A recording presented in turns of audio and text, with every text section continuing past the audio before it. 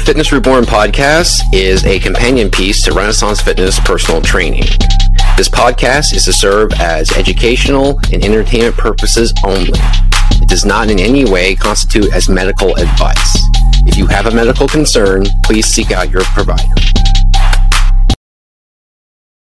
Hello again, Internet family. This is the Fitness Reborn podcast. My name is Sean from Renaissance Fitness Personal Training, where we put movement ahead of workouts. And my guest this morning is Dr. Anthony Balduzzi. You may or may not have heard that name before. I know I did before I got an email from his team, but Dr. Balduzzi is the Fit Father Project founder and owner. He holds dual degrees in neuroscience and nutrition from the University of Pennsylvania. He's a doctorate in naturopathic medicine and a former natural bodybuilding champion. Emphasis on the word natural there. I like that. And of course, the Fit Father Project. Fit Father Project has helped thousands upon thousands of men, older men, 40 and above, to reach their optimal health and to look better and feel better. Dr. Balduzzi, thank you for coming on. Really happy to be here. Good. I'm happy to have you on here. So, Fit Father, obviously, I think a lot of the men who listen to this program probably are fathers. I am myself. Mm-hmm. And this year I crossed over to 40 years old. So anything having to do with making older men who are not, 20 years old, fitter and healthier, I'm all about. So yeah. This is let's start from there. Let's start from right where you're at here. So talk to us about the Fit Father Project. For sure. Well, I mean, it's something that I've been working on for over a decade now. And the reason I got inspired to help guys over 40, well before I was 40 myself, is because growing up, I basically watched my dad work himself to the bone. He got very sick and he died when he was 42. And I was 9 years old at the time. So to witness that at such a young age kind of rocked my world, and it taught me some life lessons at a young age. And one of those was I realized that health was the foundation of pretty much everything we love. And despite the fact that we need to provide and work, we need to find a way to balance our health, to invest in our fitness and all that stuff. So that's what really got me into fitness from a young age, is responding to my dad's passing. I wanted to get strong. I wanted to get fit. I wanted to start to exercise. And that was kind of my way of figuring out how to heal myself. That took me into a lot of like competitive athletics, personal training, eventually bodybuilding. And then when I got interested in getting more into medicine, I saw people all the time coming into clinic that were just like my dad, wanting to be healthier, but struggling to find a way to make it all work. So I wanted to try to find solutions to kind of bridge in what I'd learned from bodybuilding and fitness, combining that with naturopathic medicine and psychology and neuroscience to create a sustainable way for healthy living over 40. And that's the Fit Father Project. And it's helped thousands of guys. And I love what I do. So that's the really short version of how it got here. Well, how old are you now? You say you were at 40. I'm not 40 yet. I'm in my mid 30s. I have a daughter too. So it's getting pretty real, but I'll tell you this, like, despite not being 40 yet, man, I made some series of ego-based decisions about things I did with my body in my 20s that led to like 6-7 surgeries. So I have a body that is a lot older than maybe the revolutions around the sun. We can say that. So you got into bodybuilding, and you did emphasize natural bodybuilding. I think that's kind of important here too, because bodybuilding itself, industry wide, has gotten a pretty negative reputation.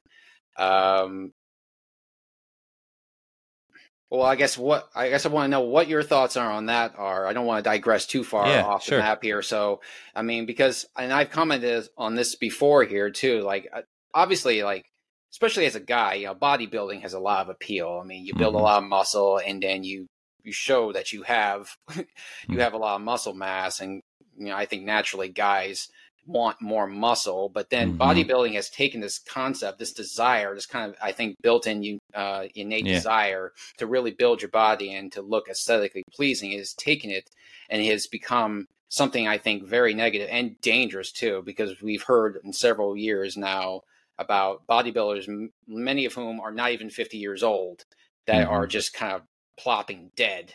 And it's becoming just a big graveyard. What are your thoughts on that? Yeah, well, I mean, that's certainly happening. I mean, the drugs over the last probably 10, 15 years have gotten harder.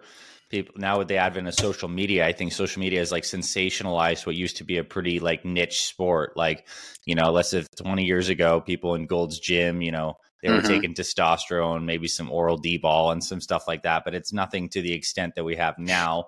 Designer peptides, higher dose drugs, social media where we can all like compare and go harder, bigger, faster.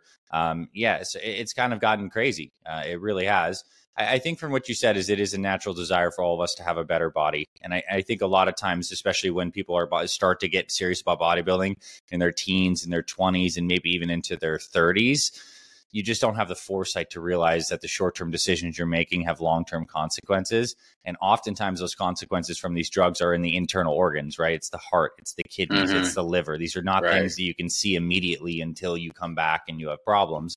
And also when these things like high blood pressure, lots of issues with the heart become kind of like normalized for people, it's tough, man. I mean, I guess we're all here to have our own journeys and to choose to make the decisions we want in our bodies and then to bear the consequences of those decisions. It is kind of sad when young kids are being pushed to a specific kind of standard now. Like kids in their teens and athletics are looking up to guys that have been on steroids for 10 years and have been training for 20 more years than them. So it creates definitely a little bit of a psychology thing here that can be problematic. Natural bodybuilding and bodybuilding in general is not like natural bodybuilding can be healthier, but it's still not like a healthy pursuit per se. It can be done. Natural bodybuilders probably have the best chance to be healthy because it's year round focus on good nutrition, good training, supplementation, sleep recovery. But just because you're a bodybuilder does not mean you're athletic. It doesn't mean you can explode. Doesn't mean you can move. Doesn't mean you have great mobility. So I have definitely a vast and bigger perspective of what fitness means now that I'm not a bodybuilder. And the way I trained back then to maximize muscle mass is not how I approach training or would suggest anyone train now, but it is valuable exercise to go deep into seeing how far you can push your body aesthetically. Like that's inherently valuable to be like, man, I got ripped that one time. That was amazing. Yeah. I kind of know how to get back there. So how do you train your clients now? So when you have men that come to you, and now obviously you work with older men and they have families and, they're 40, 50 years old here. They don't have the same level of testosterone that they had when they were 19. But, again, built into us, even in a more advanced age, is the desire to just look really dang good. So they still want to get shredded for whatever that really means when you're 50 years old. Yeah. So how do you work with them now? For sure. Well, I think like I contrast it to maybe like traditional bodybuilding training, which separates cardio and strength training, oftentimes uses more specialized splits and sometimes, not always, but a lot of volume per body part. And like that's just not a practical or even the most effective approach for guys who are older. I think you mentioned the testosterone. I mean, that's certainly part of the picture, but what I can just attest to, whether it's testosterone or different kinds of hormone outputs, is like our recovery capacity goes down as we get older, which means it takes longer to recover from a training session, which means like to have a really good effect, you don't need to train as frequently. Like you can hit it like a couple times per week with some good strength training exercise and be in good shape. There's many ways to split it, but like basically one of the key philosophies we do when guys come to us for help is unless you're at like your good ideal body fat range, unless you're actually like lean, which we imply means you're also pretty insulin sensitive and you have a good level of fitness, we try to work on the leanness first and keep the muscle building, the pure muscle building focus as a little bit of a secondary. And that's not to say you can't do them simultaneously as a part of a recomposition. You certainly can. But this is a long roundabout way to say I like metabolic resistance training as a kind of like doing weight training motions that we need to be strong at, the swings, the squats, the shoulder press, bench, rows, like these kinds of things, and getting them in a little more of a circuit fashion so that in a 45-minute, 50-minute workout, you can get a full body session in that's working functional range of motion in these key motions, some strength and some cardio all in one. And if you do like this kind of metabolic resistance training, like 2-3 times a week paired with healthy diet and walking and good hydration and maybe some supplementation, man, you can change your body so fast. Now, when it comes to traditional strength training, when guys are at goal weight, I'm a big fan of full body training splits. In certain aspects, I'm a big fan of upper lower training splits. I'm not as much of a fan of, really, really specialized body part training. I think it works really well if you're with a trainer in person and you're doing something like where you have a lot of guidance and you have someone who's designed a really good program. But the fact is, like, we're here to stimulate and then get out and then recover and grow. And you can do that in a couple sessions per week. You don't need to be slamming it all the time. And then I guess it comes down to building programs around joint friendly motions. Like, you just got to find the motions that work really well for your joints and work around any limitations you may have 40 plus. This often means a lot of dumbbell work versus barbells, although, certainly doing squats and deadlifts, if that works for your body, is still great. And just really keying in on the motions that feel really good for you, and then working on getting stronger around those. So the principles don't change.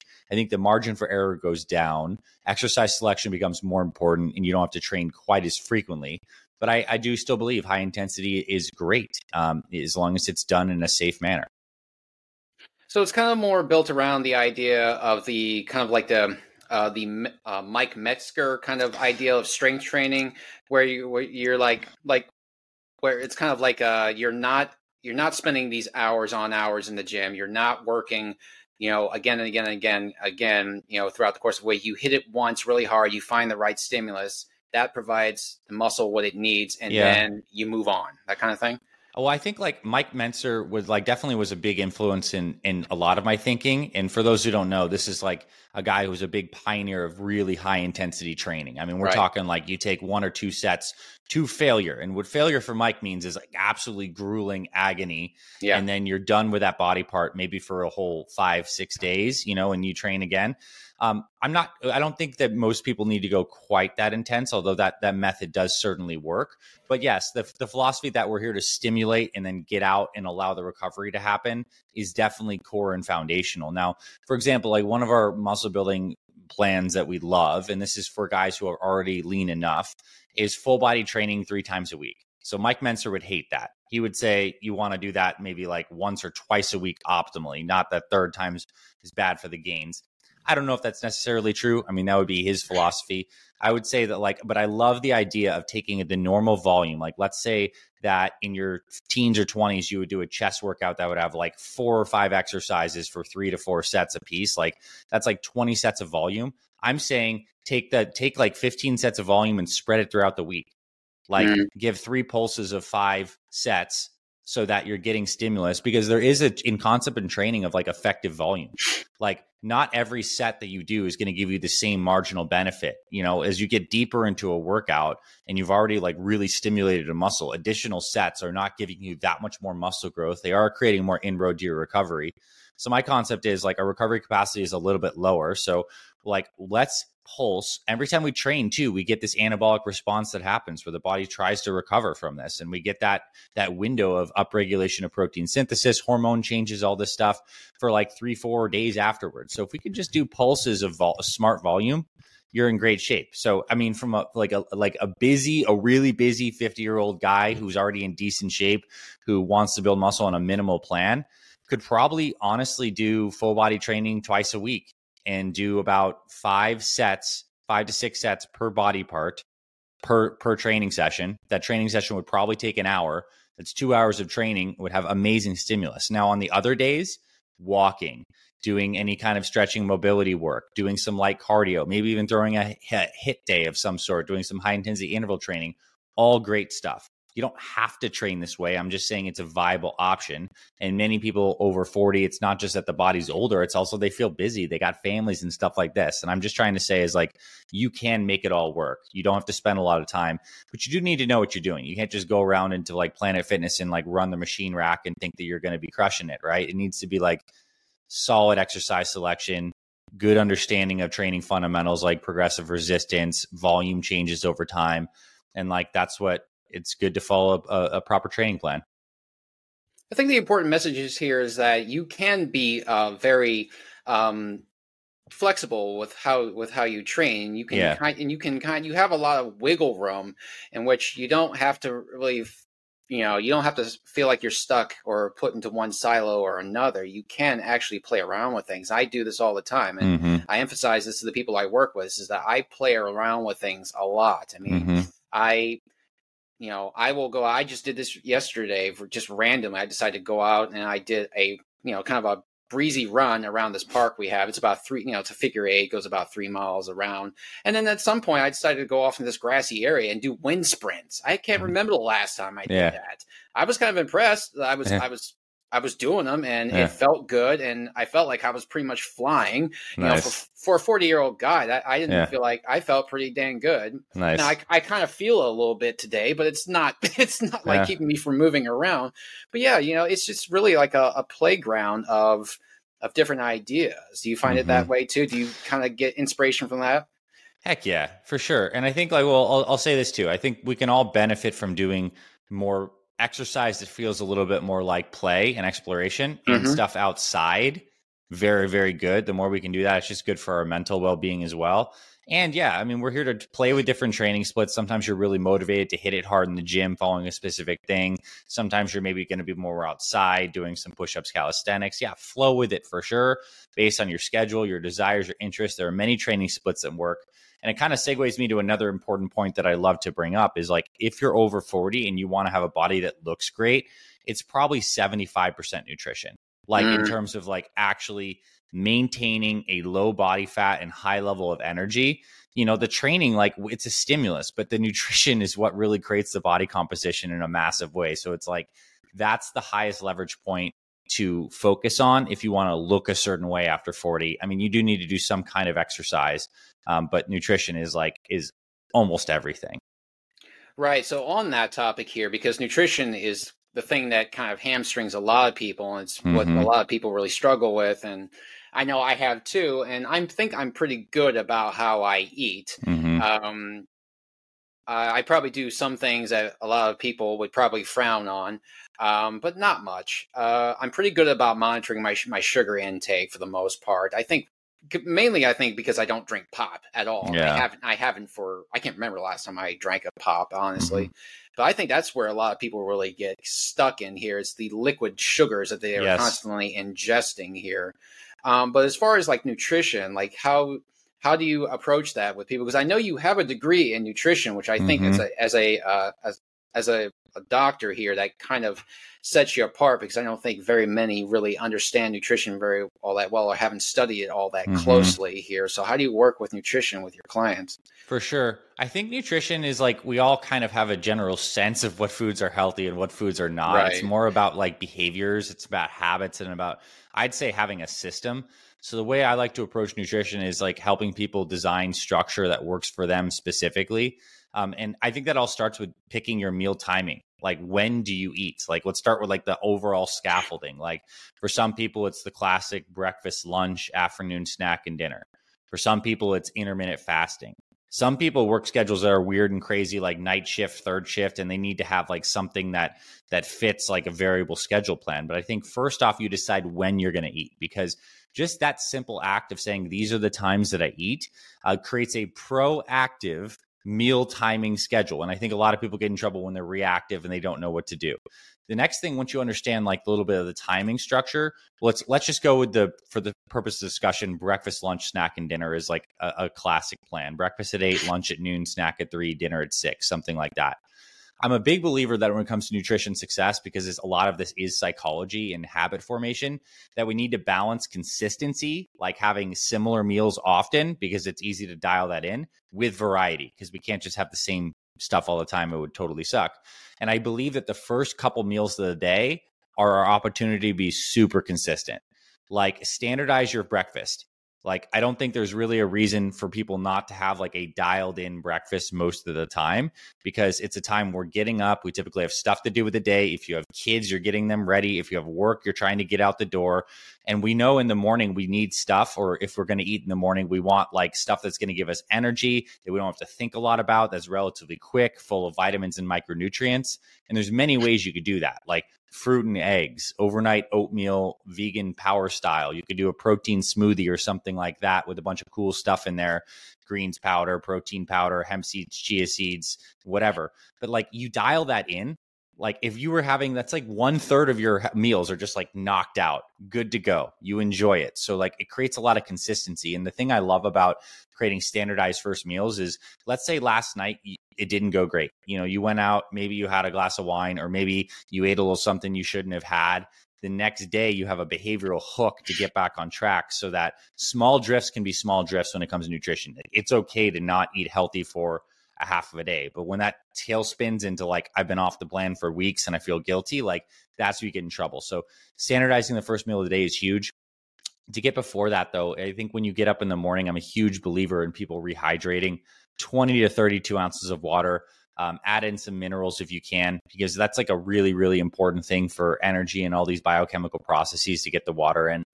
And then I guess I believe for lunch too is an opportunity to standardize. Like a lot of our clients eat healthy sandwich recipes, believe it or not. Like we're not like huge on the keto per se. I think it can work for people if they enjoy that. But like I also know 1,000% you can eat the right kinds of carbs in the right portions and still be fine in terms of weight loss. So people make sandwiches on like a organic bread, like Ezekiel bread. People make salads with some protein on top, like simple things.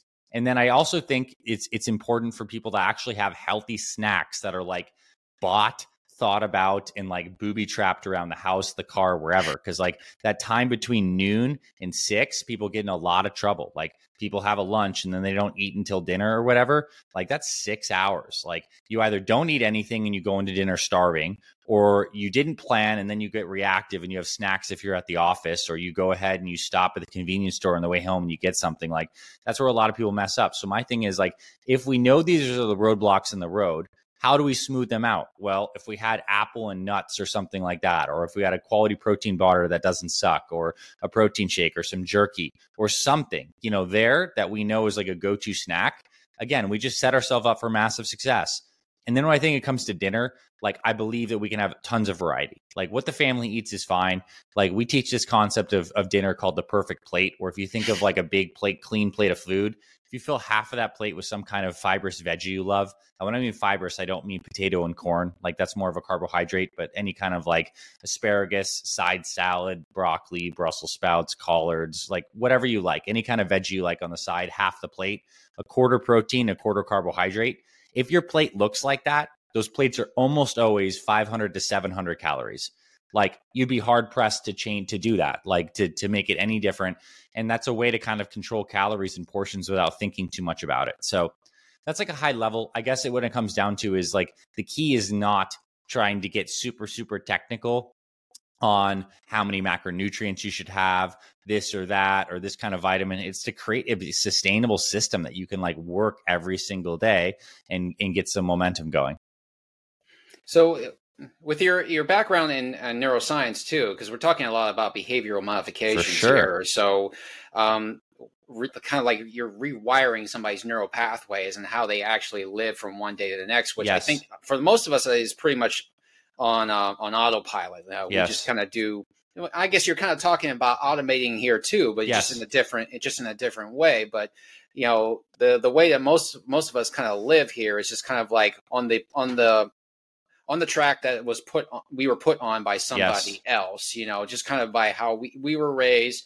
Joe DeSena from Spartan has talked a lot about this, how he had to really completely overhaul his brain to get to become the man that he is today because of how he was raised in his neighborhood. He saw there was all kinds of things that were just not great for you, like just, pastas and breads and wines and that kind of stuff. All the, kind of almost stereotypical Italian-American meal, a diet that you can eat. And he had to really work hard to really kind of reprogram his brain and to find other things that he would fuel his body with that would actually get him to where he wanted to be. So is that, how do you work with people in terms of like behavioral modification? Because I can tell you from a trainer, that is probably the hardest thing that you're ever going to run into when you're working with somebody, because you are working with human beings after all. For sure. Yeah. And which means behavioral modification is working on a couple levels of our being and our aspect. Like one that we need to recognize is it's working on the deep emotional aspects of our brain,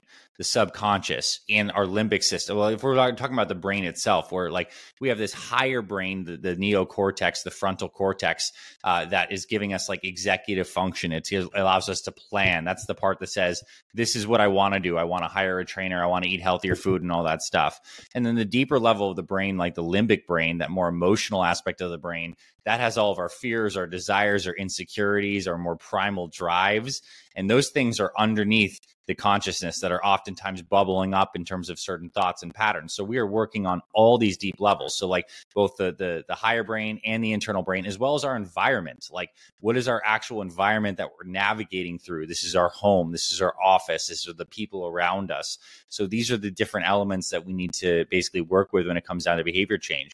Now, when we have anyone start our programs, one way we do to not just work on like the plan and the higher brain to get more into the limbic emotional brain is we have them go through like a very deep and profound journaling / like we call it a mission statement exercise, where they get super clear on like why they actually want to make a health change.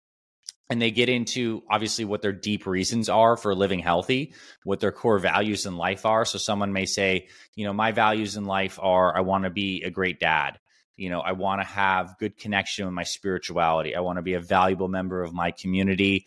I want to really pursue my passions and feel like I'm following things through in life. And I want to be financially successful. Maybe those are 5 things that someone might say.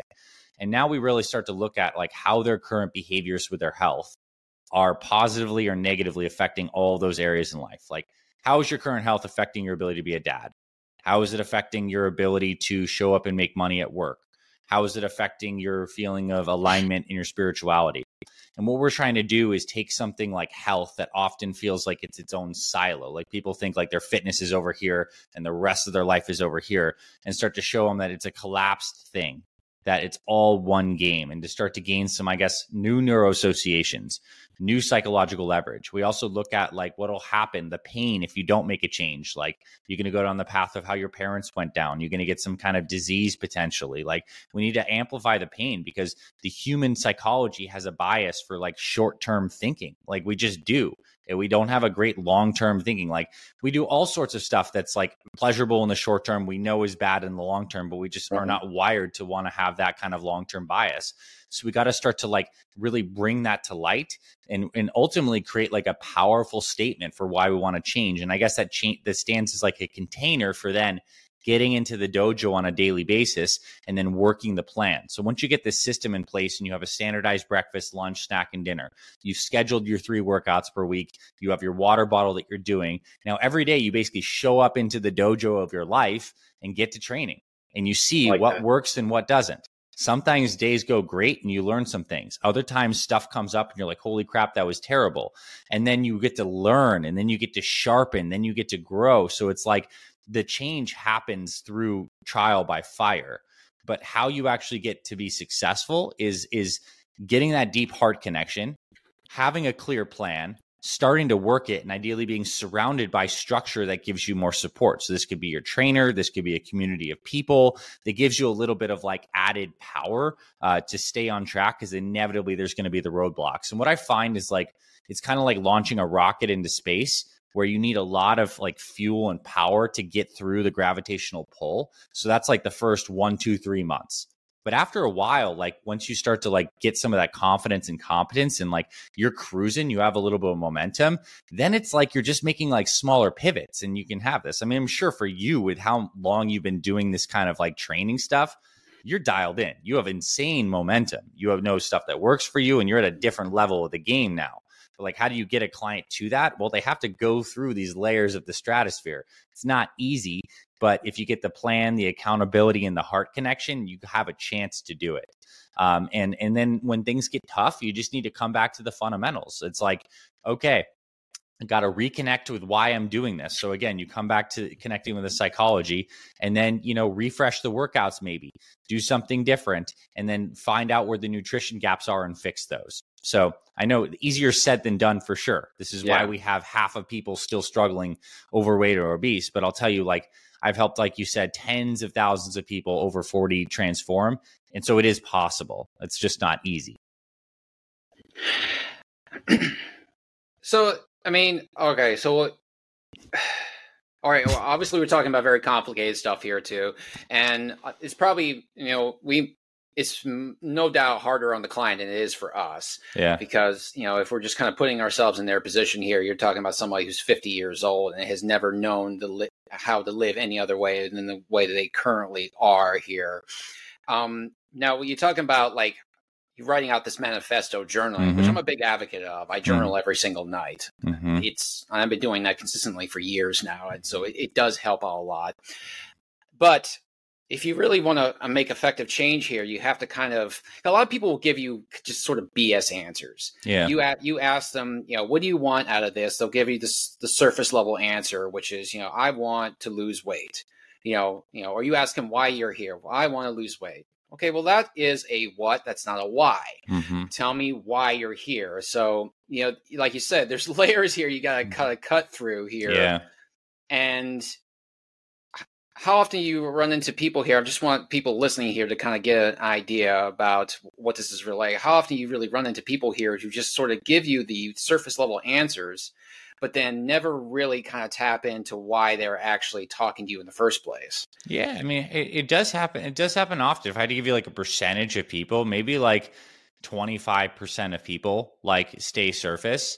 And I mean, and I think maybe the reason that number is like a lower for us is that typically when the people come into our process, they've already like paid money. They've already looked at like something and they've like already said like, I'm committed. So like there's a level of buy-in already to the point where we're seeing them and then they're like going through this exercise. But there's some people that half-ass it. And like, I think when people stay on the surface level, the cost of that is ultimately they just don't have as much emotional juice and power. And it's like, if you just want to feel like you just want to lose some weight or just like look a little bit better, like unfortunately, that's not going to be very motivating in a month when work is super stressful and, that workout is scheduled and you just don't want to do it. You're just not going to do it, during that time. But if you're like, holy crap, I want to be here so I can actually walk my daughter down the aisle and I want to make sure that I'm not a financial burden on my family. And I actually want to make sure I have a good enough health that I can do this one crazy dream where I could ride the motorcycle across country I've always wanted to do. Like, that might be motivating enough to be like, damn it. Okay. I'm going to go downstairs, get the dumbbells and do 20 minutes instead of 40, but I'm going to get something in. Right. I mean, yeah, I mean, it's part of it, right? This is why we're all the own heroes of our journey. And I'll say one more thing is the people who succeed, they tend to like be immersive into fitness. Like they're not dabblers. It's kind of like you want to learn a language, you move to Spain, you learn Spanish. Where it's like here, like if you want to get into fitness and you're over 40, like oftentimes the people who succeed, they make this like the thing. They connect deeply why this is an area they want to pour into. They start reading and learning and soaking up all other things, and they make this a priority in your life. And the cool thing is if you make this a priority in your life for like 6 months to 1 year, you can make such insane changes that can last with you for the rest of your life. But the intensity typically is correlated very strongly with the results. How often do you have people come to you? You don't have to quote an exact figure, but how often do you have people come to you who come in with like you, who have very tragic stories behind why they're doing what they're doing here? Because I did watch your video on your website when you were talking about the background of Fit Father and your father's premature death. And one thing I will say I did notice here is that you started off the video, you're very very chipper, very chipper, and you're talking very enthusiastically about your program. And then once you started getting into your father and your father's seizure and his subsequent diagnosis and his ultimate death here, I did notice your voice did drop a couple octaves. Like your voice was changing as you were going through this. It was not hugely noticeable, but it was noticeable. So I could see how that even at this point in your life, that's still just is a very commanding memory in your life. So is that very common where people come to you where it's just kind of like, I saw this happen to my dad or my mom. I'm scared to death it's going to happen to me. It just came out of nowhere for him. There's nothing to say it won't happen to me too, or this is my last chance. I don't know what else to do if this doesn't work. Is that pretty common? Super common, although I'd say it's not as common that people are like as proactive. It's not as we have some people who see their parents get diabetes, Alzheimer's, dementia, like diagnoses, and they're like, man, I'm noted. And then it's like, and I'm noticing that my mind's not as sharp as it used to be. Like, I got to make some changes to something. Right. Or it's, I went to the doctor and they want to put me on another BP medication or cholesterol medication. That's not fun. Or it's like, I just realize I feel like absolute crap and I can't keep up with my grandkids at all. I'm always winded all the time. It's typically rooted in some amount of personal pain or the experience of just how far they've drifted. Or it's like a big life shakeup experience. Like people are having relationship struggles or financial struggles, and they have to take that whatever earth shattering thing gets them to like take that long look in the mirror and be like, holy crap, how did I even get here? It's like that wake up moment of like just shaking it all off. Like what, how did I just get here? And I think when we're kind of like fish in water, when we just are surrounded by people who are also unhealthy, or we're all just like our spouse is unhealthy, or unhealthy just becomes the normal. We're just kind of like going through this until there's some kind of sharp pain that kind of wakes us up a little bit. Now, that's not everyone's story, but humans are in our psychology motivated more by pain than by pleasure. So it's oftentimes the pain wakes us up. Right. Well, I mean, for your own father, though, you mentioned that, he was very fit, Mm-hmm. at least on the outside of it. He worked out a lot. You recounted you watched him work out. Yeah. And you remember thinking how amazing he looked. Mm-hmm. He looked like a superhero. Mm-hmm. But then, this diagnosis, Mm-hmm. which I guess was completely undetected. It was until he had a seizure. Yeah. Until he had a seizure. So I guess it's kind of like, well, if you can do all the right things and still be struck down like that, then how do you really get ahead of this at all? That's life, man. I think that's that's an overall arching philosophy, right? I mean, like I think we can take that and go kind of nihilistic and be like, well, it could be anything, but sure. We could also just see that what I see is like my dad's life is still propagating through me, which is now propagating through all the people that are changed through Fit Father. So like we're creating goodness out of tragedy. And maybe that is a truism out of life, is we can use the fodder of pain and transform it into something else. Sometimes it's our pain, sometimes it's other people's pain, but either way, we have this like transmutation aspect. But that's also where like the most meaningful stuff comes from, in my opinion. Like, yes, we're talking about fitness after 40, after 50, after 60, but like what we're really talking about is the process of someone tackling at a later stage in life something that they deeply want to look and feel healthy, and going through the process, the hero's journey of transforming, which is tremendous in effort, and then feeling on the other side this feeling of like, holy crap, I did this. I can't believe I feel this good compared to what I felt a year ago. And that like they went through this, quite frankly, I would say a spiritual process too, because the process of getting the body right means you must confront the things you're addicted to. You must confront the laziness inside. You must create more alignment, mind, body, spirit. And so that's what I think this is such profound work, because it's not just working on the body, it's working on the whole being, the whole person, creating more alignment, more energy, more integrity, if you will, too. So that's why this is just like really important stuff. It just, the body's the dojo that we get to experience all these different kinds of emotions and victories and triumphs and all that. Yeah, I like the way you use the dojo analogy here, because one thing that martial arts practitioners do emphasize, and have been for centuries, is that human beings are inherently chaotic and are inherently just kind of, unless they just are what they are. I mean, they are an animal like any other, and we are working towards a way of trying to give structure and give order to where there really isn't any. So I like the dojo of life analogy that you use there too. Do you think that had your father not died prematurely, that you'd be doing what you're doing now? Maybe not Fit Father necessarily, because I think a lot of that is obviously inspired. But do you honestly think that you'd be doing what you're doing now? I'd have to say no. I mean, like, I don't know how, like, it's like, that's a really interesting and tough question to answer, right? Because like, right. I think my passion for fitness was ignited by what I witnessed in my father and my response to like healing that pain, which I found physical and exercise was. I mean, before my dad passed, like I was an athlete, and like I would have been middle school at that time. Like I was a good middle school athlete, but who knows like what that would have turned into, if anything, or what the other interests I would have pursued. I think I was a physical guy, so I would have gotten into some degree of fitness, but I don't think I would have created this tremendous story that I did, the story that I am healing from my dad by becoming strong and fit. And then that gave me this early sense of confidence. And then I could help people in this area that I got good at from a young age. And then that propelled me into the fitness and all this thing. So I kind of leapfrog from all these different stepping stones. I'd have to say no. I'd be exercising to some extent, but I'd probably be pursuing something different where he's still alive. Also, I'm sure he would have had a much bigger influence on maybe like the topics that he would have, pushed me to pursue based on his background, which is a little more in like finance and business. Whereas like I got the opportunity to kind of forge my own path.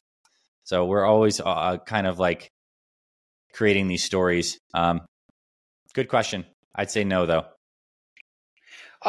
One thing I did want to ask is about naturopathic medicine. I'm not too clear on what that really means. So what is naturopathic medicine? Yeah, because I think it's funny because you're in Iowa, right? Right, that's correct. Naturopaths are not licensed in Iowa. So in the United States, there are 3 accredited medical degrees. You can be an MD, medical doctor. We all know who they are.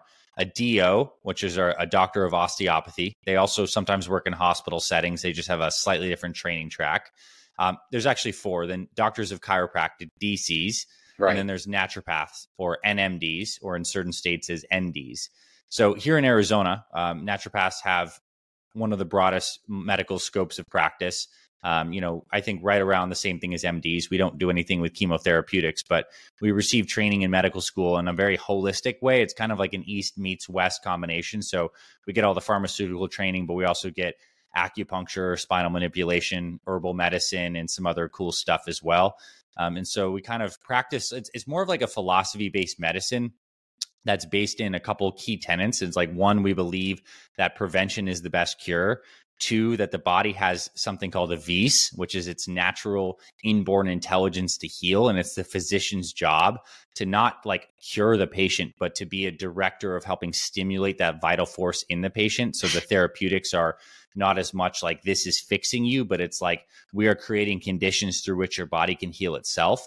And it's a like kind of holistic paradigm of how to treat people. Now, like, what does it look like when you go see a naturopath? I mean, like it's very similar. You typically most naturopaths are cash based or like private practice. So oftentimes the visits are longer than the traditional like 5, 10, 15 minutes, but it's routine lab work. And that could mean you get a pharmaceutical medication. Like if you have an infection, you could very well, naturopaths might prescribe an antibiotic, but there's a lot of other approaches that they may take that are not just taking a pharmaceutical. Where naturopathic medicine really shines is in chronic conditions. Like, let's be real, like the solution to high cholesterol is not taking a statin medication. That is a Band-Aid to a deeper problem, to take like Crestor to lower your cholesterol. Like the solution is implementing a holistic lifestyle plan that's going to help you eat better, move better, maybe supplement with the right kinds of things and all that. Like naturopathic medicine is designed to help chronic disease. And right now, I think obesity, diabetes, heart disease, metabolic syndrome, neuro decline, like naturopathic medicine is very prime for that.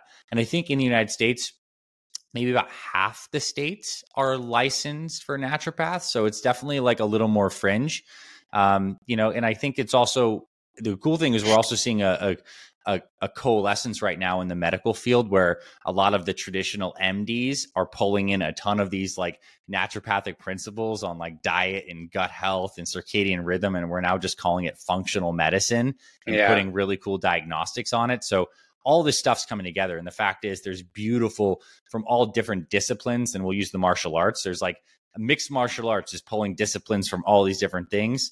Naturopaths are a brand of this, MDs are a brand of this, and like medicine is ultimately what works and what helps people. But it's holistic focused, and it really aligns with my background with nutrition, exercise, supplementation, and we have, at least in Arizona, really strong prescription rights too.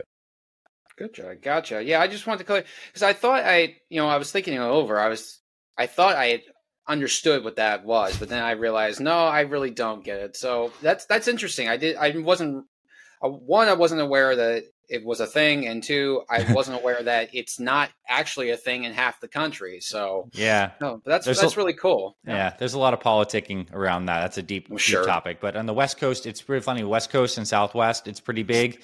And Northeast, it's pretty big down like the East Coast. And then in middle of America, certain states, not quite yet. Oh, okay. Well, maybe they'll be the next in line. Who knows? But so Fit Father Project, huge thing. It's transforming lives. So where to from here? What's next? Well, it's interesting. Like I'm a dad now. So it has a lot more weight to what that means. So I guess like personally is to continue to walk the walk and to be a good leader and steward of this community. I want to reach more people. I think one of the cool things about how we set this up is it's like an online community, online program, and like I want to double, triple, like so many more people to come through, because let's be honest, there are tens of millions in the United States of people that like need help in the over 40. We need to get healthy. So I guess like expand the mission. And I think doing things that will help expand the mission is I do want to write a book. I think it'd be a nice way to kind of package and get that out to the world. I want to travel around and speak and like communicate with people and help to inspire more people that it is possible. And as I raise my daughter too, is to pull out some of these lessons that I've learned about how to help kids get healthier too. And because I think they, one thing is like, in a sense, Fit Father is helping unwind the problems that people have developed over many years of bad living. But I think there's the more proactive way is like, how do we help kids figure out this stuff from an earlier age so they don't have to unwind their shit in like 20 years.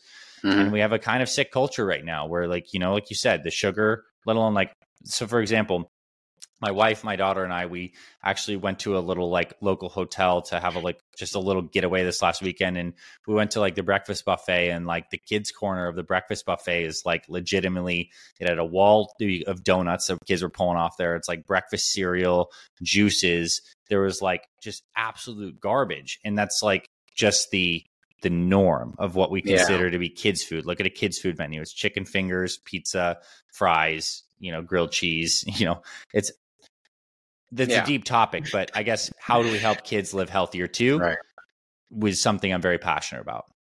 Right. And it's interesting you say that too, because just yesterday I was speaking to a gentleman. We're talking about fitness, beyond 50. And we're talking about now that we're kind of a very kind of paradoxical time in this country where, people are technically living longer than they ever have before, and their quality of life is better than it ever has been before in human history, at least in the first world, right? But we have like more phobias and, more cases of neurosis and illnesses than ever before here. And now, we're talking about people living better as they age now. They're 50 and plus, but now we have this new generation, and, me and after me too, they're coming out there getting sicker earlier. Getting diagnosed. A lot of times, even we're having cases where people who are still in their 30s getting diagnosed with parts of dementia, for sure, and things like that, and heart disease, like official heart disease, and needing to go under the knife and things like that for it. So as good as things are, it seems like we're on track here to kind of like regress backward a little bit here, because the next generation that's coming up is a lot sicker, a lot sooner than ever before. For sure. And our food is killing us. Our environment is killing us. I'm going to be straight. I'm going to make no qualms about that. Like, not only is our food high in sugar and in inflammatory fats and just general garbage, there is a lot of environmental toxicants like pesticides, which we know, like glyphosate, which is one of the most common pesticides sprayed on wheat, that destroys your gut microbiome, which influences your brain and your neurotransmitter production and your immune system. Right? We know we have atrazine, which is sprayed on a lot of these corn, soy, rice products, like is an endocrine disruptor. The newborn babies born today, you can Google this afterwards if you don't believe me, are born with over 200 different identifiable industrial chemicals in the umbilical cord. These are things that are just flame retardants, plastics, different kinds of things in our cleaning products. Like, we are living in a complex world right now. And they're also finding like water supplies that people are having like locally now. You can test this on ewg.org/tap water and type in your zip code. Like there's all sorts of crazy stuff in our tap water. It's just like we have in a certain sense, we have a lot of modern luxuries. I think I saw a stat that it's expected, at least, and this is from the UK, I think UK Daily Mail published this, that they expect by 2050, 50% of people in the UK are going to have a cancer diagnosis. Like, come on now, right? This is like, it's not the natural progression of the human just to get cancer. It is that we are having things that are totally destroying our immune system, our triggers for DNA damage that our body cannot repair. And I think it's multifactorial, not to completely get my tinfoil hat on right now, but look, there's a ton of aspects of stuff that's going around now, and not the least of which is like we also are electrifying our environment more than ever before with non-native electromagnetic fields from our phones, coupled with the food, coupled with the fact we're disconnected from the light and the proper circadian rhythm, and we're more stressed than ever in weird ways because we're not getting outside, connected to nature, playing. We're glued to these phones. We're going into a very unnatural state right now, and we're going to pay the price massively. And that's going to be in earlier diagnoses, health issues for younger people. I mean, childhood diabetes did not exist 50 years ago. It just did not. Maybe type 1 did, not type 2. But like you go around right now, if I dare you to go to a water park in the summer, you're going to find at least half, if not 3/4 of the young kids are going to be overweight. It's rough. It's rough, and it's because of how we're living, and the consequences are pretty severe. Because like the fat that we wear, it's not just aesthetic, right? I mean, it's the body in an inflammatory state. Like what's happening to the brain is the process. So the brain is being bathed in this neurochemical soup of like that's a byproduct of like what's in our blood, how we're eating. Is there inflammation? Is there not inflammation? Is there too much blood sugar moving around, sticking to things, causing glycated end products and stuff like this? So it's a deep conversation, and we're gonna see what happens. We're doing a big experiment right now on many fronts. Yeah, it's a deep conversation, and it sounds like a big scary problem here, but it can be remedied. For us individually, right? Yeah. I mean, like all we can do here is not like it is what it is in terms of like a global society. But at the same time, the beautiful thing is we have all the resources and all the knowledge right now to live healthy, and it doesn't need to break the bank. Like if you can take on some personal power and say, this is the sovereignty and what I want to create with my life and my family and my home and live well. And these are the reasons why. You can be the healthiest that you possibly could ever be in today's day and age because you have access to so many great resources. Right. And you could live a really long, happy life. So I'm not trying to be super negative and fear mongering. I'm just kind of calling it how it is. And I think if anything, that could be motivating. It's even more of a reason to like take this stuff seriously. Right. Yeah. And that's just what I wanted to get at there too, because all this stuff, and I feel like a lot of people probably agree with you that they probably don't know all the details that you know, but they probably agree with you that this stuff is just everywhere and it's so pervasive. And they probably do notice a lot of the same things too. When you go to a pool in the summer, and it's not just the kids. Yeah. It's you look around and you will see people who are very obviously unhealthy and out of shape. And I'm not trying to body shame people. I don't believe in doing that. Yeah. But, if you're looking for physical evidence, there it is. And it's no more obvious.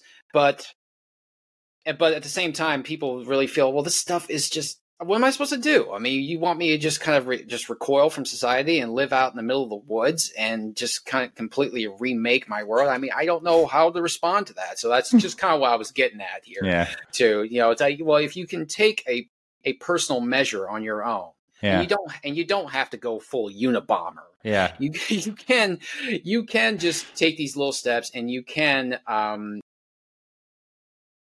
be your own solution. You can take control of your food, take control of your movement, start to hydrate, focus on your sleep. Like if we did even the basic stuff that we kind of covered at a high level in today's conversation, three formal workouts a week, walk every single day, drink a lot of water, and try to dial in and standardize those first 2 meals of the day and eat reasonably healthy at dinner. Like you are already doing 85% of the stuff. And the cool thing is 85% when it comes to this health stuff is good enough. you're going to be moving forward in the right direction. Like Right. the whole idea of get rid of perfect, but get into the consistency game, and you'll see your body change. But I think the first thing you often see change is your energy and your just overall mood. And that's like really what gives you the zest of life, and good taking care of your body gives you a healthy mind, and a healthy mind helps it make it easier to take care of your body. So these things are so connected. Right. Right. And be willing to be a little crazy. Yeah. Be willing to well, that's a little weird. Park your car a little farther away from your office. Park it down the street, take the stairs instead of the elevator. Yep. That kind of stuff. Little things add up here. For sure. Dr. Balduzzi, we have a closing ritual or closing tradition on this program. And I think you've already done it maybe quite a few times already, but just to formalize it, we have the guests give the listeners some parting words, one thing to remember, or possibly two. If they could remember nothing else, what would you like them to remember? Okay. It's more important than you know to deeply reflect and connect to your reasons why you want to be healthy, your deepest reasons. And I'd say, like, if you actually are listening to this podcast for pretty much the full hour up to this point, like, my actual action step for you is today, get out a journal or maybe lay down and close your eyes and deeply reflect on why your health is so important. What are your core values? What do you actually really value most in life? How is your health connected to all of that? Like, what is the great vision of what you want to experience and look like when you're 70, when you're 80, maybe even when you're 90? What do you want to be able to experience? And what is the cost of not investing in your health? If you connect to that profoundly and you keep on asking yourself, why do I want this? Why do I want this? Get deeper and deeper. You're going to get to like the core of your essence. You're going to get to like the core things that you hold as true. And when you connect to those and build your life and your health around those, you're going to have this well of motivation that you can continue to tap into. And then the other thing I'll say is, like, as complicated as this often can seem, what we're really doing is every day, you and I, all of us, we wake up and we have a fresh new day. It's always this clean slate where we get to take some habits, take some actions, get on with the rhythm of our lives. And I'm going to say this: get up in the morning, drink a big old glass of water with a pinch of some Himalayan sea salt in there. Start your day off like that, as a little bit of like, boom, today is a new day. Here's some good water, and start to get into that flow and that mindset of like, I'm going to make this a good day. Ideally, you get that standardized breakfast in to continue that really consistent momentum, and then just work on making good choices today. And look, if yesterday didn't go great, today is a fresh new day. And if yesterday did go great, stack that momentum. We're always in the game of just stacking momentum. And when you do that, it becomes a really fun game. And when it becomes a fun game and you enjoy it and you start to feel great, that positive momentum is not going to just affect you. It's going to affect your family, and everyone's going to be better for it. So this is a powerful and beautiful process. And again, thank you, Sean, for having me on today. Thank you as well. And I'll just add my own little thing to that too. Like I mentioned earlier, I journal every single night. And when you're journaling, it's so important that you be honest about what your thoughts are. So be in a room by yourself. It's quiet. If you're struggling, then be honest when you're right. I'm struggling. Mm-hmm. I hate my life. This sucks. I had a shit day. I've noticed that I've caught myself being reluctant to write stuff like that. Not that I hate my life, but writing stuff like that is deeply personal, sometimes to the point of being embarrassing. I'm catching myself, do I want you to write this? Even though there's no one around me. No one's going to read this, at least not while I'm alive. No one's going to read this, but I find myself being hesitant to write that kind of thing out because I don't want to make it real by putting it on paper. But it's so important that you do that, Yeah, it's honesty, right? Getting real right. About where we're at, what we want, what we're experiencing, and then the willingness to show up the next day and mm-hmm. work on making it a little bit better or seeing things a little bit differently. Right, exactly. Dr. Anthony Balduzzi, thank you so much for your time. Thank you. All right. And those of you listening, you know what to expect. All the contact information will be in the show notes here, the website, everything else. You have your own podcast as well. Is that correct? Yeah, we have the Fit Father podcast, and then fitfatherproject.com or anywhere on YouTube is a great place to find us. And we have Fit Mother Project too for the ladies who might be listening. Gotcha. So yeah, you can check that out here too. I'll actually put a link to the Fit Father podcast in the show notes as well, so you can listen to that. But again, thank you so much for showing up. Thank you to everyone who has listened, everyone who ever will listen. This is the Fitness Reborn podcast. My name is Sean. I'll see you next time. Until then, move forever. Peace out, everybody. Hey, thanks for listening. Don't forget, you can become a supporter of the show by becoming a monthly subscriber. No commitments, cancel anytime. Every little bit helps, and I'd sure love your support. Also, you can click any of the links to our social media platforms provided in the show notes, and you can email me at renfitnesswarriors@gmail.com. That's Ren, R-E-N, fitnesswarriors@gmail.com. If you got a fitness story to tell, I'd love to hear it.